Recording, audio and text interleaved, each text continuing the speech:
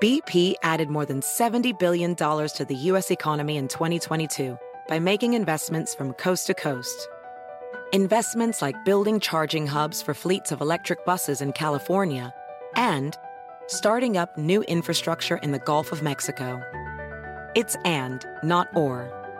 See what doing both means for energy nationwide at bp.com/investing in America.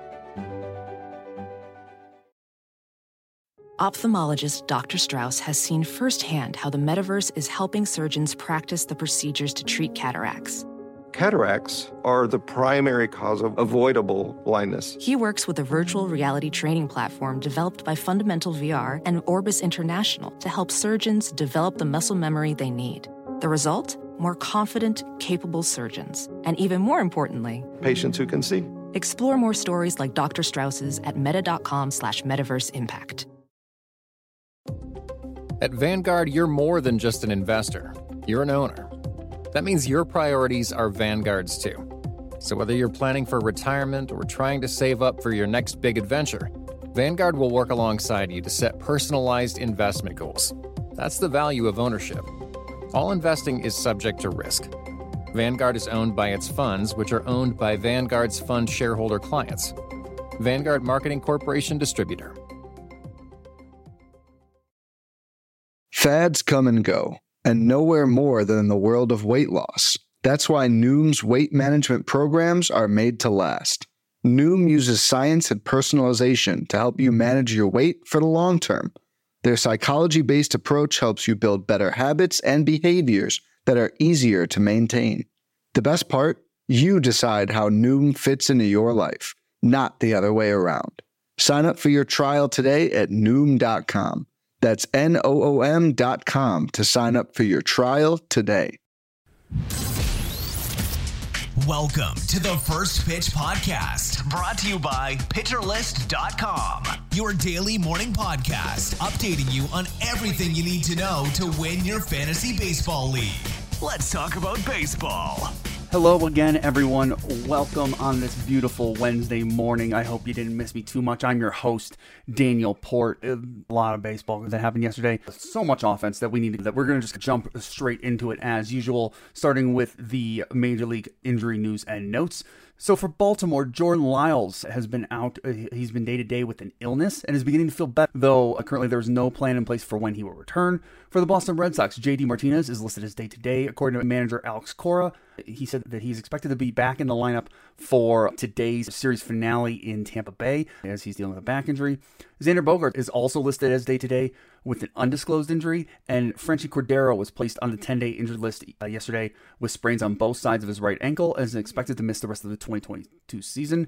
And Tanner Houck underwent successful lumbar discectomy yesterday and is expected to be ready for the start of 2023 spring training. For the Chicago Cubs, Wilson Contreras was placed on the 10-day injured list retroactive to September 3rd with an ankle injury, and Justin Steele was placed on the 15-day injured with a back injury. For the Chicago White Sox, Luis Robert is listed as day-to-day. Robert had x-rays come back negative on a bruised hand injury after he left yesterday's game, so he seems to have escaped further damage. Michael Kopech is expected to be reinstated from the 15-day injured list to start today's game against the Mariners as he has come back from a knee injury. For the Colorado Rockies, Jose Iglesias was placed on the 10-day injured list yesterday retroactive to September 5th with a right hand contusion. For the Detroit Tigers, Jonathan Schoop transferred his rehab assignment to AAA Toledo starting yesterday. And for the Houston Astros, according to manager Dusty Baker, Ryan Presley still doesn't feel right as he's trying to come back from a neck injury. They haven't shut him down, but he still does not feel right. For the Los Angeles Dodgers, manager Dave Roberts said Tony Gonsolin is not progressing as quickly as the Dodgers had hoped from his forearm injury, and Brusdar Graterol is expected to begin thrown from a mound soon as he is attempting to come back from an elbow injury. For the Miami Marlins, Jorge Soler has been cleared for full baseball activities, and Braxton Garrett will be given a rehab assignment Wednesday with AAA Jacksonville as he attempts to come back from an oblique injury. For the Milwaukee Brewers, Colton Wong is listed as day-to-day. He was removed from Tuesday's game in Colorado with left knee discomfort. For the Minnesota Twins, Bailey Ober was scheduled to make a second rehab start yesterday with single A Fort Myers. We'll have to take a look today to see how that went. For the New York Mets, Taijuan Walker is listed as day-to-day with a blister on his right index finger, and Starling Marte is listed as day-to-day with an undisclosed injury. And finally, Max Scherzer is also listed as day-to-day. The Mets will decide today whether or not Max Scherzer will make his next scheduled start as he is dealing with a side injury. For the New York Yankees, Zach Britton struck out 2 batters in a scoreless inning for single-A Tampa on Saturday. And Anthony Rizzo was placed on the 10-day injured list as he's dealing with headaches that will require additional testing.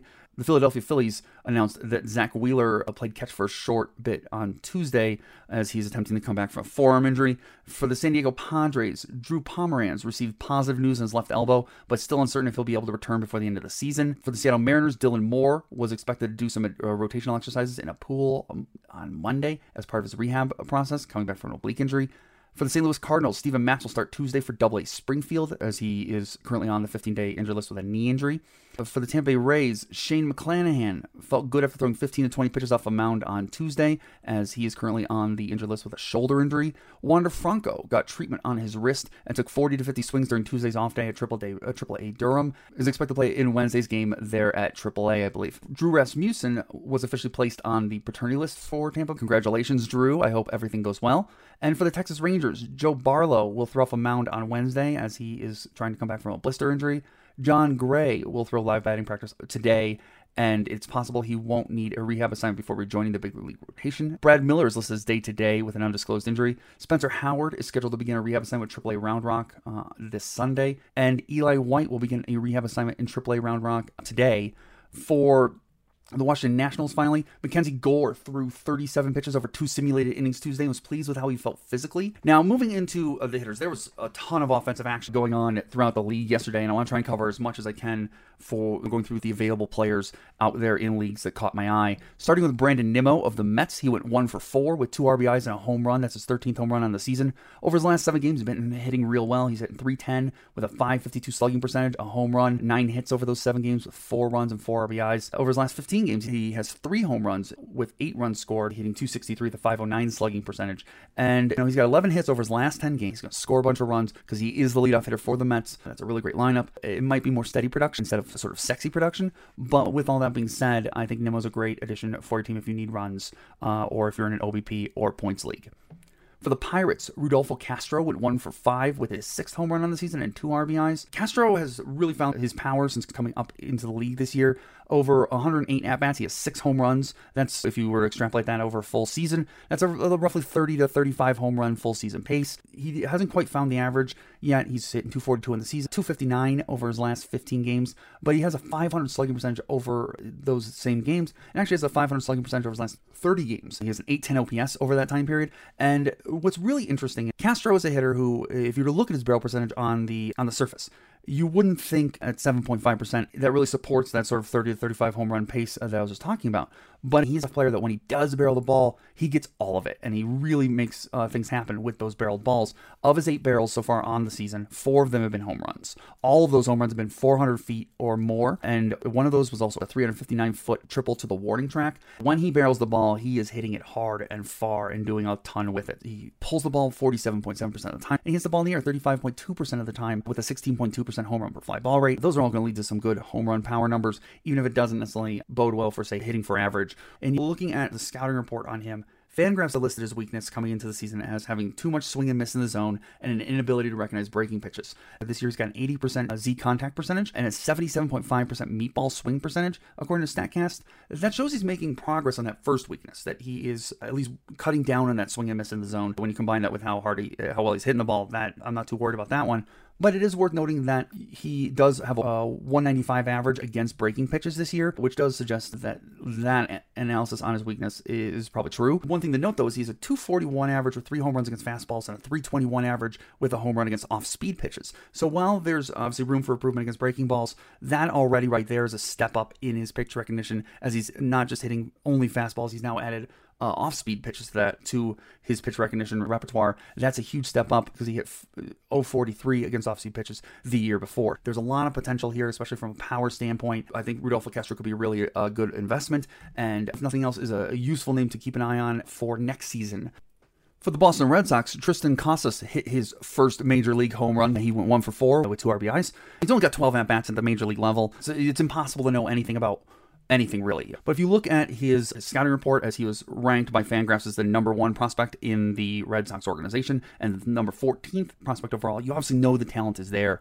We just need to get a bigger sample. They gave him a 60 grade on his raw power and a 50 grade out of 60 on his game power. So you know he can hit. He even has a 50 out of 55 hit tool grade. Very much so already a pretty advanced hitter. They describe him as having great plate discipline, breaking ball recognition. He can hit all fields. Coming into the majors, he had 317 plate appearances, 11 home runs. So he was hitting for some power already down there. He had 20 doubles. So you have to imagine at some point as he matures that you will start to see some of those 20 doubles move over into home runs. I definitely think Casas could be a good power hitter, perhaps down the line for the season, but really he's more of a name to keep an eye on for next year. Either way, congratulations on your first home run. For the Tampa Bay Rays, Harold Ramirez went 1 for 3 with 2 RBIs.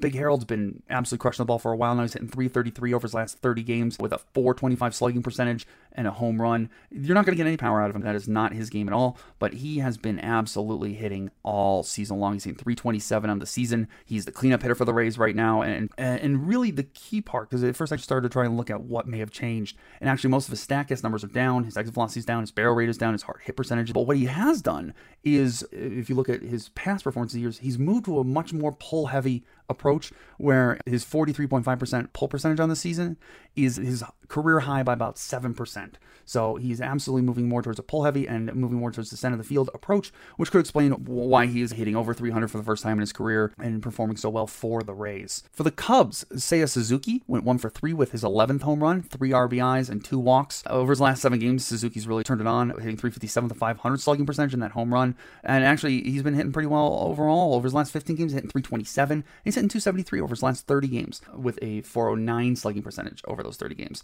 And the big thing for Suzuki over this recent stretch of success that we've seen happen is he's making a lot more contact, especially in the zone. He's got his contact percentage up to 83.5% over those last 7 games and has a Z contact rate of 92.3%. He's seeing pitches in the zone and hitting them and making a ton of contact with his speed and his contact ability. That is key for him to find success. Overall, he's available in a lot of leagues, and I could see picking him up as he's going to be a nice overall contributor. Even if he won't necessarily excel for you in any one spot, he will be helpful in average and runs and give you the occasional home run and the occasional stolen base. So if you need a little all-around production, I think Seiya Suzuki could be a good asset for your team.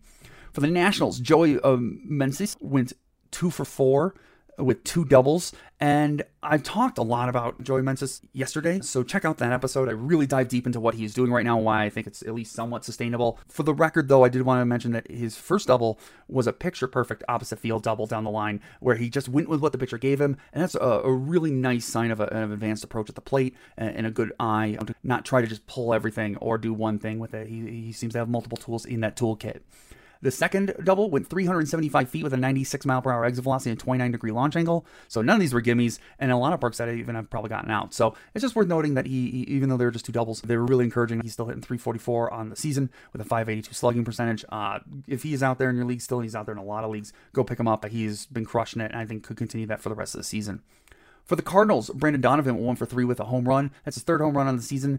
And Donovan, even though he's slumped a little bit, he's only hit 160 over his last 7 games. He's hit .291 over his last 15 games. He's hitting .287 on the season. He's hit .302 over his last 30 games. Donovan's been a solid, if unspectacular, contact hitter throughout this breakout season for him. And that's pretty much par for the course for him. Fangraphs had him listed as having a 60 grade hit tool with, at best, doubles power and an all-fields approach. And that is exactly who he's been. He's got 17 doubles on the season. If you look at his batted ball splits, it's literally 35% pull percentage, 34.3% to center, and 30.7% to the opposite field. So you're talking about a good contact hitter who's got a ton of great plate discipline. He's got a 24.6% O-swing percentage, does not swing and miss a lot, with just a meager 5.4% swing strike rate, doesn't strike out a lot, puts the ball in play a lot with an 86% contact rate and 93.7% Z contact. This feels a little bit like if you think of, like, let's say, a Michael Brantley type with less power. That kind of is where I feel Brendan Donovan is. So if you need help in average or runs scored, he's batting 2nd for the Cardinals lineup. That is 3rd in runs scored on the season. He's got Paul Goldschmidt and Nolan Arenado hitting right behind him. He can be a great option if you need help in those areas.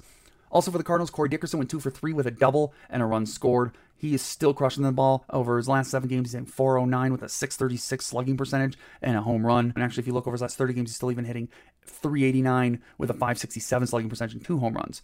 he hits righties. That is what he does, and that was what he was put on this earth to do, and he does it really well. If you look at since August 1st, he's been a 202 WRC plus hitter against right-handed pitching, and he has a 1.063 OPS over that time period when facing right-handed pitching. So if he's facing a righty, he right now is one of the hottest hitters in baseball. Even if it's not for a ton of power, there's still some pop in that bat. And if you look, actually, they have 2 more games against the Nationals in this series, but after that they get 3 games against the Pirates, 2 against the Brewers, and 5 against the Reds. All of those teams have pretty right-handed heavy rotations, so you should expect to see Dickerson getting a lot of at-bats coming up. He is hitting 5th in that lineup when he plays, so then he's got Brandon Donovan, Goldie, and Nolan Arenado hitting right in front of him. It's just a really nice setup for him, so if you're in a daily league especially, or an Ottoneu league, Corey Dickerson's a great pickup there. For the Astros, Jeremy Pena went 2 for 4 with 2 stolen bases, and what I wanted to look at was, so over his last 7 games, Pena's hit .355, but with very little pop. It's only .387 slugging percentage, and Pena is in that same mold as Rodolfo Castro, where he needs, when he gets barrels, to do a lot with them. And if you look at 12 of his 16 home runs in the season have come from barrels, and 6 of his doubles have as well. 4 of those doubles cleared 380 feet. So he went early on in the season, especially when he barreled the ball up, he did good things with it. And unfortunately, as the season has worn on, that has gone away. His barrel percentage has dropped over his last 7 games all the way down to 4.3%. And since August 1st, it's down to 6.5%. So obviously way down. And even when he does barrel the ball right now, it doesn't seem like he's getting as much out of it. He's had just 6 barrels since August 1st. Only 2 of them went for hits. And some of that is obviously bad luck, as 2 of those outs cleared 370 feet. But it's worth noting, he's just not getting the same out of his barrels as he was on early on in the season. What we want to do is watch and see if Pena gets his barrel rate back up and see if he starts to get more success with those barrels. And if he does, then go grab him. For the Colorado Rockies, Randal Grichuk went 2 for 5 with 2 home runs and 4 RBIs and 2 runs scored on the day. He's been struggling a little bit over his last 7 games with just a 182 average, but he's still been hitting for power with a 455 slugging percentage over that time period. But if you take a step back to those last 15 games, he's hitting 321 with a 528 slugging percentage and 3 home runs. And if you go even further out to his last 30 games, he's hitting 330 with a 500 slugging percentage and 5 home runs. And if you want to take a look at what has spurred on that success, since August 1st, he has a 90.3 mile per hour exit velocity with a 9.1% barrel rate, a 40.9% hard hit rate. And unfortunately, his launch angle is still a little low at 6.3 degrees, but all the other numbers are pretty darn good. He's pulling the ball a lot more at 45.5% of the time, and is actually even elevating a little more than he was earlier in the season with 33% fly ball rate and a 20.7 home run per fly ball rate. So all things we'd like to see here in terms of getting some more power from Randal Grichuk. It's worth noting as well that he's a 122 WRC plus hitter at home this season in Coors, and 11 of his next 16 games are in Coors Field. Well, it's not my favorite addition if I needed him. It could be really useful for your team, especially so many games in Coors, and seeing him start to discover some of his power stroke there. Eleuterio Montero went 2 for 3 with a double and a home run for the Rockies as well, with RBI and 2 runs scored.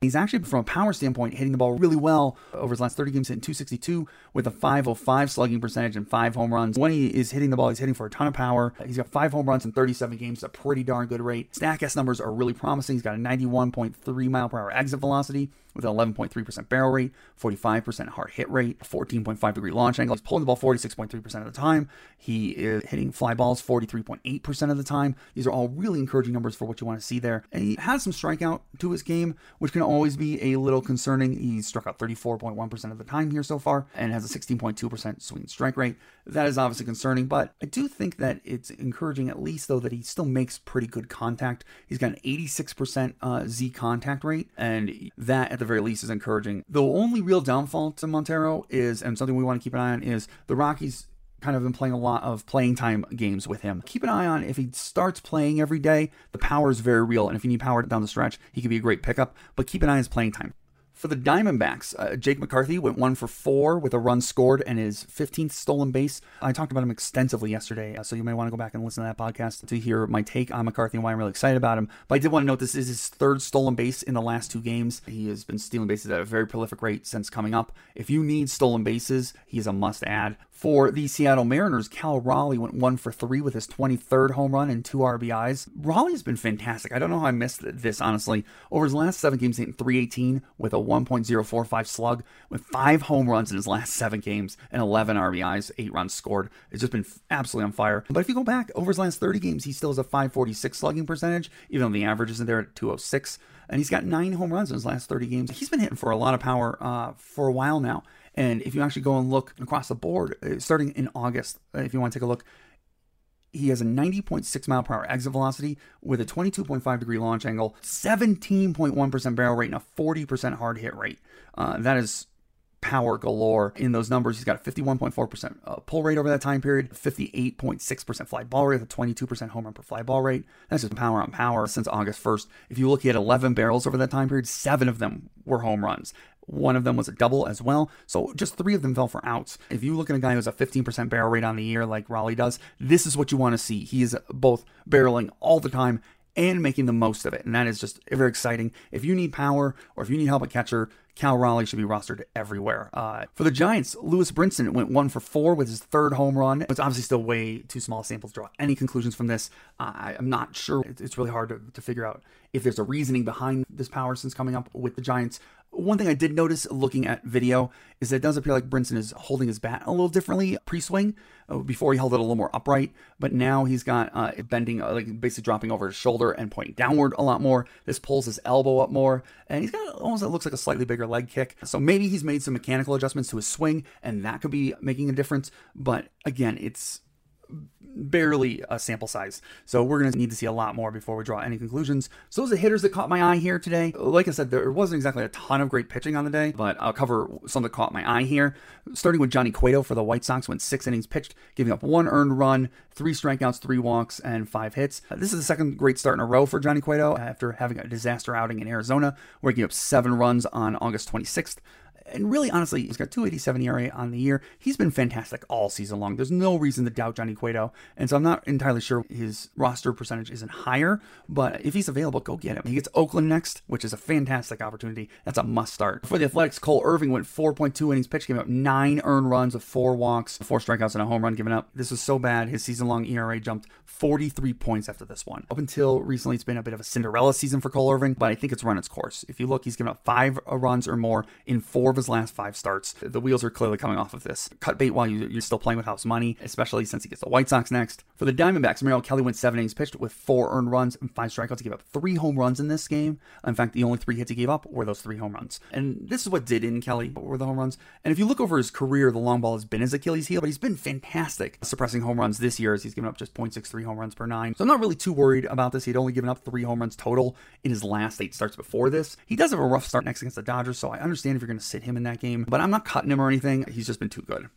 For the Tigers, Eduardo Rodriguez went 7 innings pitched with giving up 3 earned runs, striking out 4, and giving up 3 home runs. He got the quality start, and I get that, and that's good. And he avoided getting absolutely mangled by the Angels too badly, but he barely got any whiffs. He gave 3 home runs in this game, so it feels like he kind of got away with pitching badly here, and the Angels just really didn't make him pay for it. I'm not on board at all. It sounds like his velocity is way down. I'm avoiding him most of the rest of the season, and especially in his next start as he gets Houston. For the Royals, Chris Bubich went 6.1 innings pitched, giving 3 earned runs, 4 strikeouts, and no home runs and a walk. While this is his second quality start in a row, I wouldn't be fooled by it at all. If you go to 3 starts before those 2 quality starts, he get 14 total earned runs in those 3 starts. So I do not trust this at all. I'm not in on Bubich at all. Pass. No, thank you. For the Cardinals, Jose Quintana went 5 innings pitched with giving up just 1 earned run and 5 strikeouts. This is one I don't understand why Quintana isn't rostered no more. He hasn't given up more than 2 earned runs in a start since July 5th. He's just been fantastic. With St. Louis' stellar defense behind him, I think he should continue to perform from here on out. He gets the Pirates next. That is a gift. Pick him up, start him, don't think twice. For the Cubs, Wade Miley went 4 innings pitched in his first start off of the injured list. 2 earned runs with 2 walks and 6 strikeouts. That's solid if unspectacular for Miley. 6 strikeouts are nice. He had 14 whiffs on the day, and he actually uses his changeup as his primary pitch in this game. Traditionally, that's been his best pitch, so it's nice to see that. It'll be interesting to see if he continues to throw it more than his cutter, which usually has been his main pitch. And so that'll be a trend to keep an eye on. He gets San Francisco next, and I think that's a low ceiling start if you do start him, but I would keep expectations pretty low. On the other hand, Hayden Wesneski came in after Miley left the game and pitched the final 5 innings and was fantastic. You have just 2 hits, 1 walk, struck out 8, looked fantastic. And Wesneski came over to the Cubs from the Yankees in the Scott Effross trade. But Fangraphs kind of talked about him coming into the season, listed him as more like a kitchen sink pitcher. Had a nice collaborative, good, if not great pitches.